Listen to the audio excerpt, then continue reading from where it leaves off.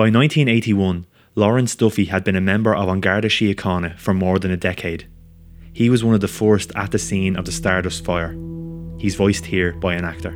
We knew it would be busy anyway on a Friday, so we would have taken an early break, and later on we got a call to say there was a fire down at the Stardust. But we could actually hear something. It's quite a distance, but not that far as the crow flies from Santry over. I went down on my motorbike. There was no fire brigade or anything there at this stage, and a patrol car pulled up just after me with two lads in it. It's amazing the way things happen. A fella came busting out of the crowd with a handbag just after robbing it, and one of the lads in the patrol car grabbed the bag, but that was it. We were too busy to do anything about it anyway. We don't know if the bag thief that Garda Duffy saw is the same that stole Anne Rowe's bag at the end of episode 2. Duffy and the other first responders had other things to worry about. They had a massive job on their hands when they arrived at the scene in the early hours of Valentine's Day 1981. Firefighter Dave Fitzgerald was driving an ambulance that night, and he was also one of the first on the scene. Yeah, when the call came in, I was on an ambulance, and we were out in Darndale, which is very close to the Stardust. It was a false alarm. We were on our way back to Buckingham Street Fire Station, and we were told, we would have been only 2-3 minutes away from the Stardust. We were told there was a big disco down in the Stardust, and there was a lot of calls in from it that there was a fire, and we would go down and check it out, and there was a fire engine on the way. We just turned a corner and we were there, and so we were the first firefighters, paramedics at the Stardust that night. And about a couple of minutes later, a fire engine arrived. When we got there, not an awful lot of flames, lots of smoke coming out the windows, and looked like thousands, but it was obviously hundreds and hundreds of kids just running out of the Stardust, and everyone was, I got maybe to 100 metres of the building, and I couldn't go any further with the amount of people running out, and it was just chaos. Everyone wanted to jump into the ambulance, and everybody was injured enough, and some of them were badly injured. Only a few minutes before Duffy and Fitzgerald's arrival, it's likely that plenty of people in the Stardust didn't even know there was a fire. Lorraine MacDonald didn't. Her sister Theresa, who was there with her own friends, came over to warn her. I was sitting there, I was talking to some bloke, yapping away, and the fire had broken out, but at that stage, I was at the very beginning of it, I wasn't aware of it. Next thing I knew, she had forgotten about her own safety because she was so close to the main door, she could have went out that way. She didn't. If you understand, if she ran over to me, it was like running across, like say, a football pitch, the length of a football pitch, almost, to tell me there was a fire. And she ran up to me, forgetting about her own safety, and told me, Lorraine, get out, there's a fire. And I went, oh, no, go, just go now, I said. And I could still see her as like a picture turning to go back that direction. Linda Bishop had a good view of what was happening beyond the blind separating the West Alcove from the rest of the Stardust. Like others, she thought it was a fire that could be easily put out. We got up to dance then. Of course, didn't think there was a fire anywhere, Didn't smell smoke or anything. So one of my friends said, come on, before it's going to be over, we'll get up and dance. So we went up and we're having a dance. And next thing, looked, and the barrier was up. It's like a big blind. It was really basically what it was like. That was up, and it was like there was a fire in that area. But it looked like, to me, I would describe it as a sofa on fire. That's the size of the fire that we saw. And we stood there for a minute, and I thought, will we go in the loo? Will we have a smoke? Will we, while they put this out? Because it really looked like a fire that they were going to be able to get under control. The timings for what happened next are crucial. The situation escalated so rapidly. 1:30 a.m. Around this time is when people first smell smoke. The report highlights one witness, Anthony Bannon, who was heading back to his seat after the competition. He sees smoke coming from under a blind, and he tells a bouncer. Soon after this, others look under that blind and see flames. 1:33 a.m. That's when Linda first realises something is wrong. I looked at my watch and it was 1:33. I was after getting one of these digital watches. Pressed, the light came on. So I remember hitting the light and looking and saying, 1:33, now they're turning the heating on. 1:37 a.m. Linda sees the flames, but the music continues to play, and most people are completely unaware, dancing to the song Lorraine by Bad Manners.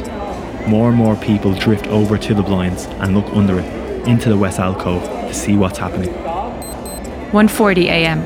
Around this time, someone tells a doorman, Patrick J. Murphy, that there's a fire.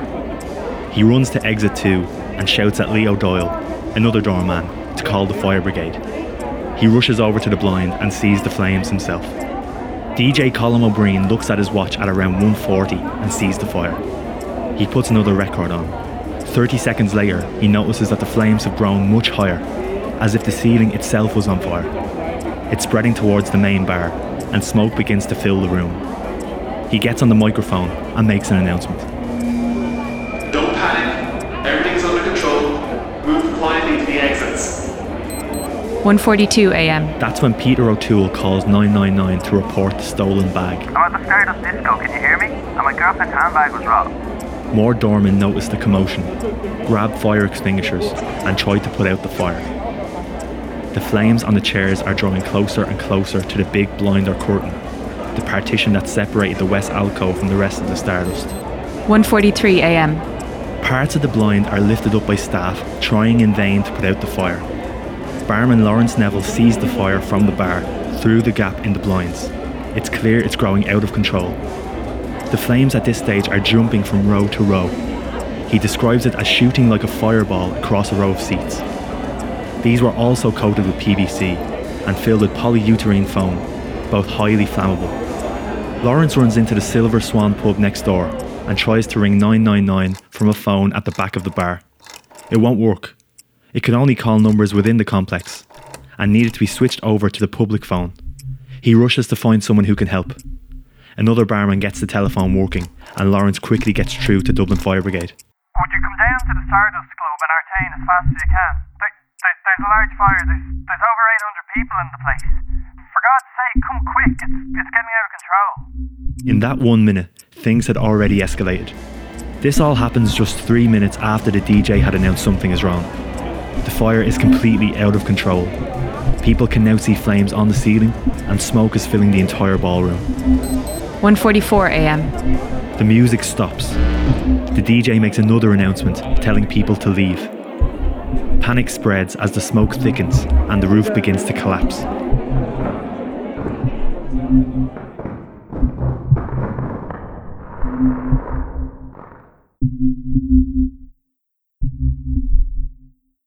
Looked and like people was like on the dance floor. We walked over near our coats and bags because we hadn't left our coats and bags in the locker room that night, and we went over to get our coats and bags, and literally the DJ made another announcement then, like for everyone to make their way to the nearest exit, that the fire's out of control.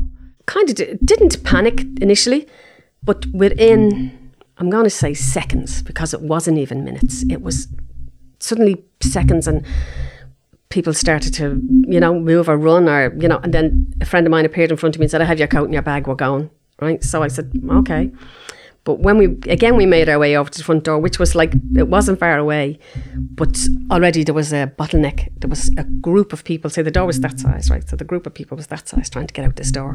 And I got pushed back against the wall. At this stage, the ceiling's on fire, the noise of the fire. I remember standing there and I just looked and thought, I'm not going to get out that way, and I don't know another way out. I did not know where any of the other exits were. And I just thought for a couple of seconds, okay, this is probably it. And I heard the DJ say, like, there's don't panic, just there's a fire at the back there, just, be careful, we're all going to get out here, go to the exits and that, I remember roaring to them when I seen the flames, and I was, get out, there's a fire, get out, there's a fire. Last thing I remember was like the music stopping and the lights going out. But when he was saying that, everything just went black. Everything just went black. And it was left in pitch dark with fire, thick black smoke and fire coming down on top of us.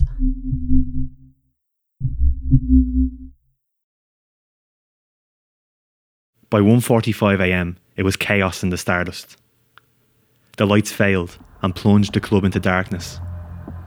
The alcove was completely alight, the ballroom filled with smoke, and the ceiling was starting to give way in other parts of the club. So we were about 6 foot away from the door at this stage, and then the whole thing came crashing down. The last thing I remember was the place was filled with thick black smoke and the flames was lashing across the ceiling, and the ceiling was collapsing. And we're trying to get out, and then, like, with the panic of everybody, 840 odd people in there that night, the whole lot was just pushed to the ground and trampled on. And I was just kept saying, oh God, please help us, help us. But literally lying on the floor, right, and looking at people trying to open the doors, they couldn't open them. It was like wild animals trying to get out. You know the way I ended up getting out? See, being pushed by the crowd and through the doors. I think it was one of the chain doors we got out, because I remember people trying to get out the door, and I remember landing then on the ground outside. You know the trolleys that they collect the bottles on? I remember one of them. I ended up, my mind hurting me back. I think one of them was on top of me, but every way we all came out the doors, it was like a stampede. It was like wild animals trying to get out. I don't know how we got out. We just, to wherever way the crowd was pushing, there was a door at the side there, and we just got out, like, you know what I mean? And about 20 of us fell out, and there was people just running out on fire. No short of me when I got out. When I got out the door, no short of me. Because people just grabbing me and that, you know, just trying to find a way out because it was dark. And there was a sand pit there, like, you know. I got outside and I seen there was cars running out on fire and that, and the only thing that was there was sand. There was sand. I don't know if I was doing the right thing or not, but I was actually putting them out anyway. We were grabbing them out and just throwing them on the ground and just trying to roll them in that just to get the flames, because I think the stuff was stuck to them, you know. We just got out there and there was hundreds of people just running around. Mad of us. Catherine Darling had been to the Stardust so many times she knew it inside out. The first door they tried to get out was locked.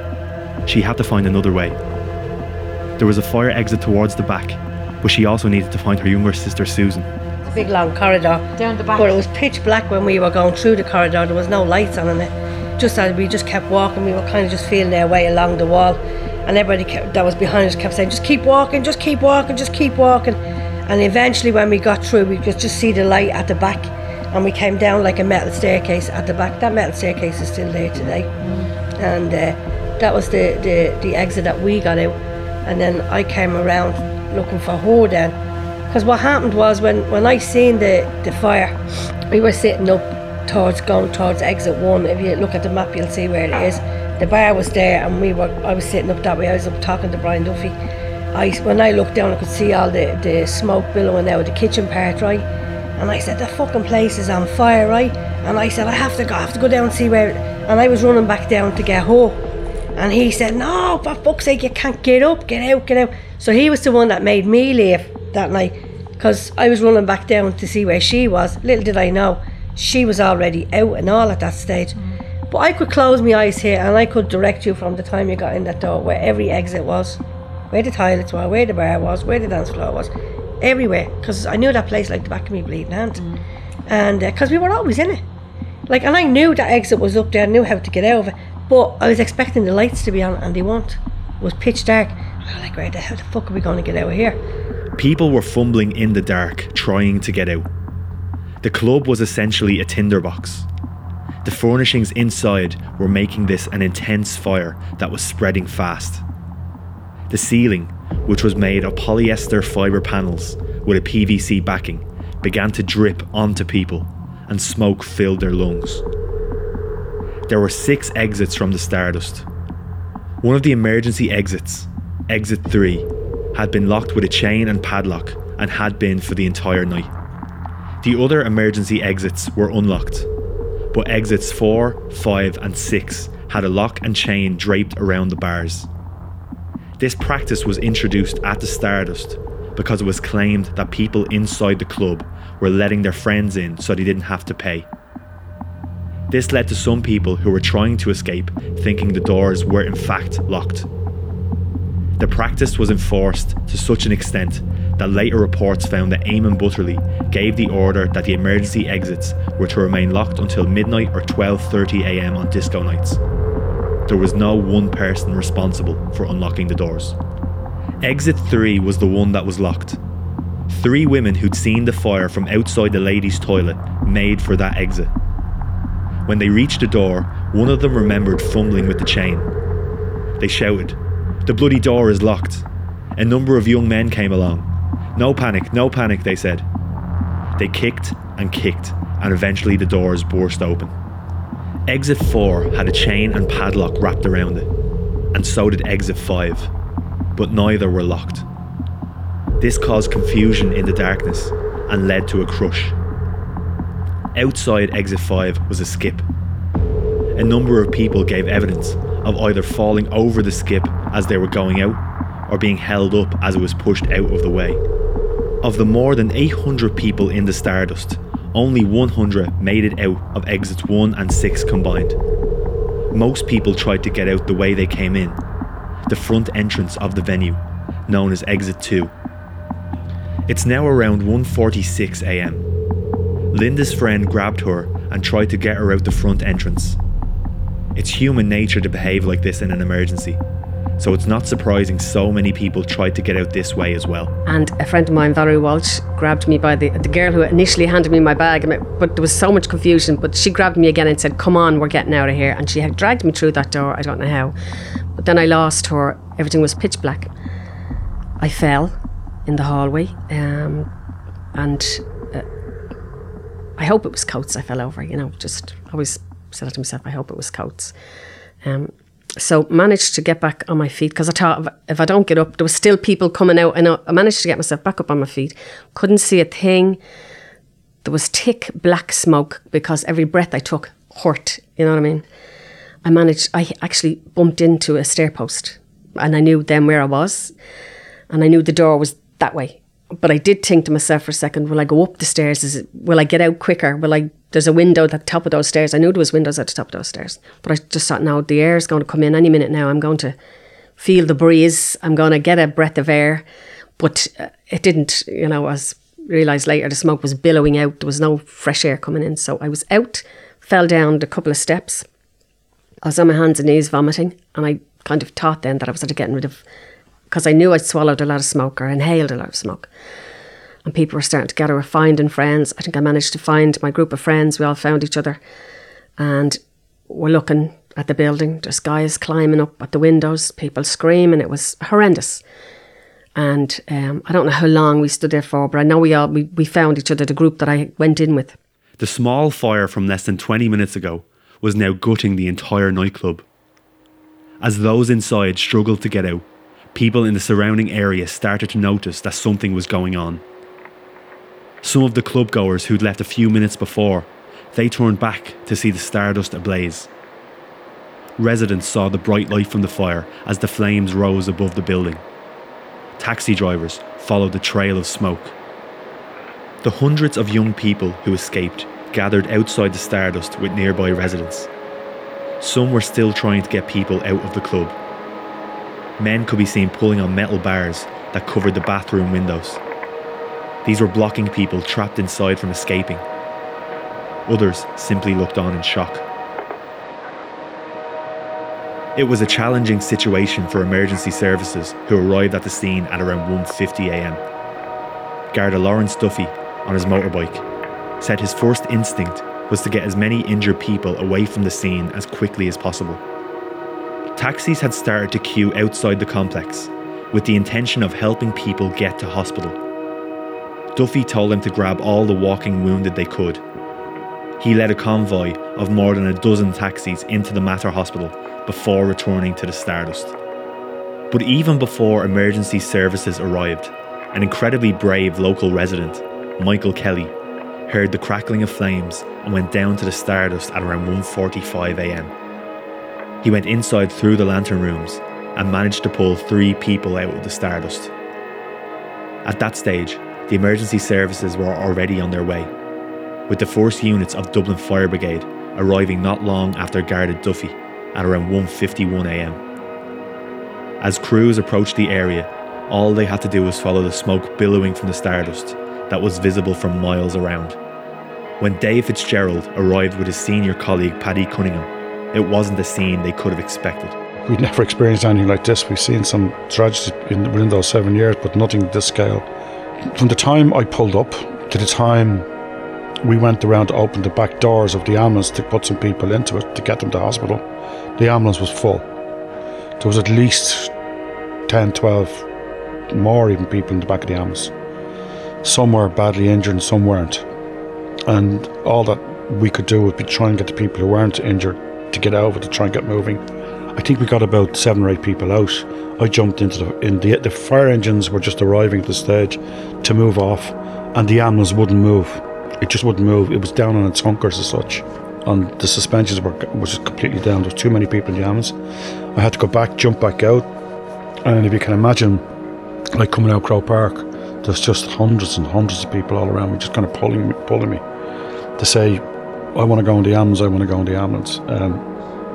I was being pulled and kicked and trying to get back to the back of the ambulance, trying to get people out. I remember just one person just kept poking me from behind, and I was just telling people to get out of the ambulance. I was asking Paddy, who was the senior man at the back of the ambulance, I needed people out because the ambulance wouldn't move off, and he was kind of like, it was terrible. We were telling people to get off the ambulance, and this guy kept poking me, and I was being pulled, and it was just chaos. And I remember turning around to kind of tell this fella you know what, that I wanted to just get going, and he was just standing there, and he had his girlfriend in his arms straight out to me, and just kept saying to me, can you look after my girlfriend? And I looked after her, just looked down, and there was this kid, like, I don't know, 18, 19, badly burnt, and I knew she was in serious trouble, and I couldn't believe it, and I just took her off his hands and then put her on the floor of the ambulance. By this time, many more ambulances and fire engines had arrived at the scene. Station Officer Noel Mooney recalled to later investigations seeing people in a hysterical condition, many suffering from burns. He said that as soon as they established that there were still people alive inside, they decided the priority should be rescuing them. Some people had mistaken toilet doors for exits in the darkness, bringing them to a dead end. A number of the firemen put breathing apparatus on and went into the stardust as colleagues made efforts to put out the blaze. Firemen later gave evidence to the tribunal about their efforts to save the people trapped inside. Fireman McGee said that when he returned to exit 6, he was told by somebody that there were people in the toilets and that he should get breathing apparatus on. He saw a number of people in a collapsed condition in the toilets and helped to carry out 4 of them to exit 5. Fireman Hosbach succeeded in getting as far as the men's toilet, where there was intense heat. He kicked open the door of the toilet and ascertained that there were still people in there. He then went back to the spirits door and called for breathing apparatus, which was handed to Fireman O'Rourke from outside the building, and then to Fireman Hosbach. He then succeeded in getting people out of the toilet and into the spirits door, where they were helped out the window by Fireman O'Rourke and Sub-Officer Parks. While he was in the toilets, Fireman Hosbach tried to assist 3 of the people there by allowing them to breathe through his breathing set. This was with a view to giving them sufficient strength to come out of the building. The firefighters faced a complex, fast-moving situation. They were hampered by problems with their equipment and a lack of training for a fire of this scale. After 7 minutes, the water from the tank of one of the first fire engines on the scene ran out. The fire was still blazing.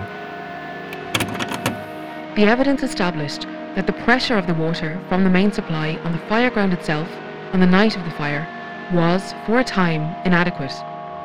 Station Officer Rowan said that when his crew accessed the hydrant, the pressure was poor.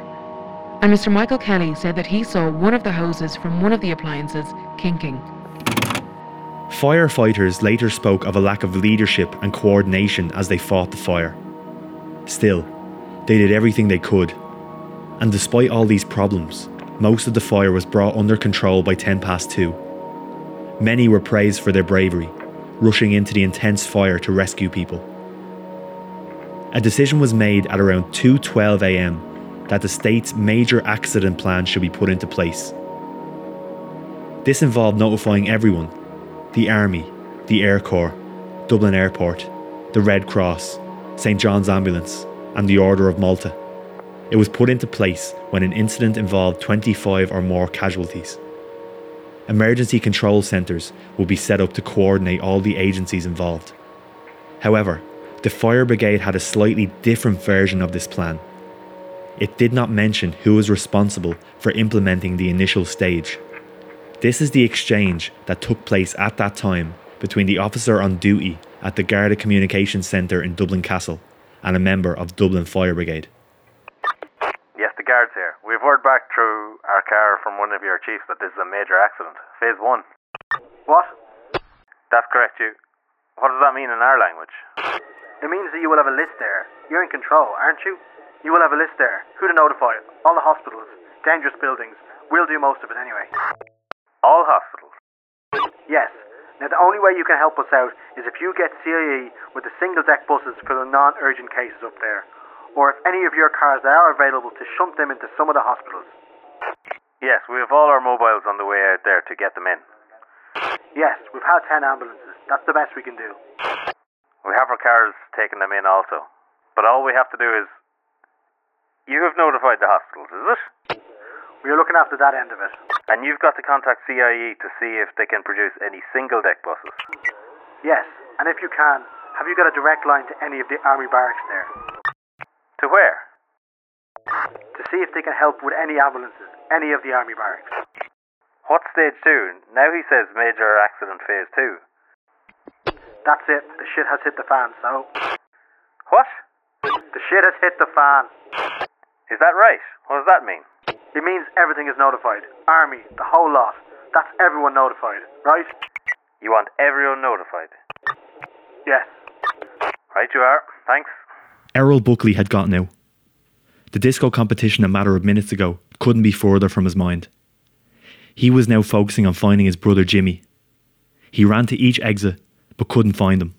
And we were all asked, did you see him? Did you see him? Did you see Jimmy? You know? And everyone said, we seen he was out a few times looking for you and all that. So we were more or less saying, it was all our own family out and Christine and all them.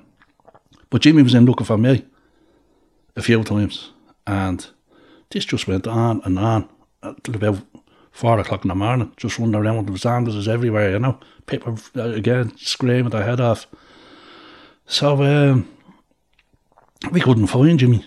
I said, where's he gone? He's gone home. See, you'd no phone, you'd no... There was nothing there. There was absolutely... You had to go to a phone box to make a call, like, you know what I mean? Catherine and Susan Darling had also made it out. It hadn't quite sunk in yet how dire the situation was. And then when you got outside then, everybody was screaming. Panic outside. The panic outside was unreal. And I remember saying to that fireman, he said, nah, I'd say everybody's out. We had come out and we all eventually, there were 7 of us went together, and luckily the 7 of us got out. We were blessed that the 7 of us got out together. But we were split up for a while, and when we did eventually find one another, we thought it was really, I don't mean to sound bad, but we thought it was exciting. You know, we weren't going home. No way were we going home. We weren't missing all this excitement that was going on, because we still didn't realise how bad it was, how many people had been killed, really and truly. And we were freezing because we no coats or anything. And all the people that come out of their houses and anybody that was out on the roads or out in different pubs or anything that night, I think everybody just headed towards the Stardust to see if they could help. Antoinette Keegan and her sisters Mary and Martina were among those who didn't get out straight away. When the lights went out and the smoke descended, they were trapped. Antoinette lost consciousness. Next thing she knew, she was outside, about to be rushed to hospital. What we done was we formed a chain. We said we'd hold one another's hands, right, and we'd get out. We'd all get out together. But literally when we were pushed to the ground, we were on the ground, and the last, the smoke was so heavy and so intense, right, that it was actually burning your throat and you were gasping for your breath and you couldn't breathe, and the fire was coming down top of you, trying to hold your hand on your head and trying to hold your hand over your mouth to stop inhaling the thick black smoke. But the last thing I remember was being unconscious then. I was gone. I thought, I'm gone. And then I woke up, I got up in a different atmosphere. A fella had been outside when the door was opened and seen me with white blouse. It was Martina's blouse. She had loaned it to me that night, and he came in and kicked his hand and dragged me out. So I was literally outside then, and I was screaming for Mary and Martina. Where's Mary and Martina? And an ambulance man told me everyone is out. They're all gone to the hospital. You have to get in the ambulance. Everyone's out. So I remember when I got outside, my face was stinging and my hands were stinging, and there was a heap of sand or soil there. And I remember going over and, to cool my face down, taking the sand and the soil up and pushing it onto my face and rubbing it into my hands. So, I got into the ambulance then. The ambulance was full with people, and, there was people that night, even couldn't get into ambulances. There was taxis taking them, and the public was coming to support them or to bring them to hospital, transport them. Yeah, I was the last one getting in, and we went to every hospital. We went to Jervis Street, the Mater, the Maid, St Vincent's. We went to literally all the hospitals, St James's, and we were told, like, you know, the porters was out like that putting their hands up to say full. Ended up down in Dr. Stevens' hospital. That was the last hospital that took us in. Yvonne Graham lost her friends in the confusion. When she was put in an ambulance, she had no idea where they were. And I mean, squealing at the door and roaring and about our Christine and Anne and Finola and Susie. And none of them. And then Christine, I remember Christine and Anne, them coming out, and them as black as your boot. And what I call it, they says Finola had already left, and they think that Susie had left. But by then we ended up then, what I call it, it was just like mayhem. And we were all getting put on the ambulances and that, and people were getting carried in the ambulances, and I ended up getting put onto one of the ambulances and taken to the hospital. So Christine, I think, was on another ambulance, and Anne was on another one. They must have been, because they weren't in the same ambulance as me, and it was just all. It was kind of like a dream now. Do you know what I mean? And you're thinking, did that happen, or did it not happen, or? Garda Lawrence Duffy's night was far from over. As soon as he was back to the Stardust, he was preparing to lead another convoy of ambulances and taxis into town. After the escort to the Mater, I went straight back to the Stardust. The place was thronged. Ambulances, fire brigades, the lot. One of the guards who stayed out there said he had a terrible trouble getting the fire brigade in. But sure, the entire crowd was in shock.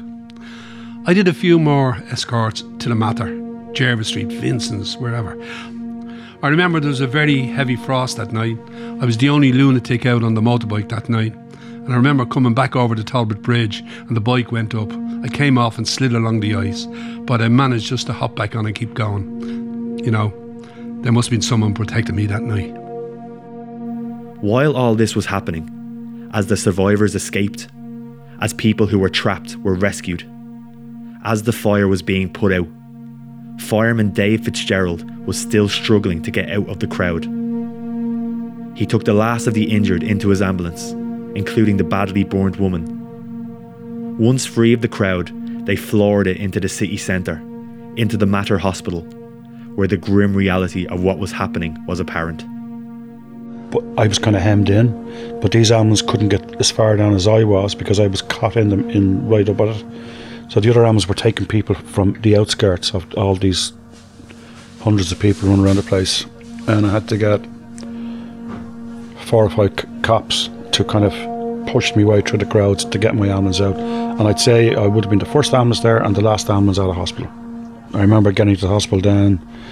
We went to the Mater Hospital, and it was kind of, I think it was nearly at full stage. I had to go to the hospital. I was in there, and I kind of told this nun that she needed to come out and have a look at this girl, and she was just saying, no, you got to go to the hospital. This doctor was there. He ran down, and he just told me to bring her in, and I brought her in and carried her in. There was no time for stretchers. Just carried the young one in, and he just told me to put her down on that little mattress and bring the rest of the people in, and then they were going off call. And before I got back into the ambulance, she'd passed away. And then we were just going up and down to the hospital all night from the scene, yeah.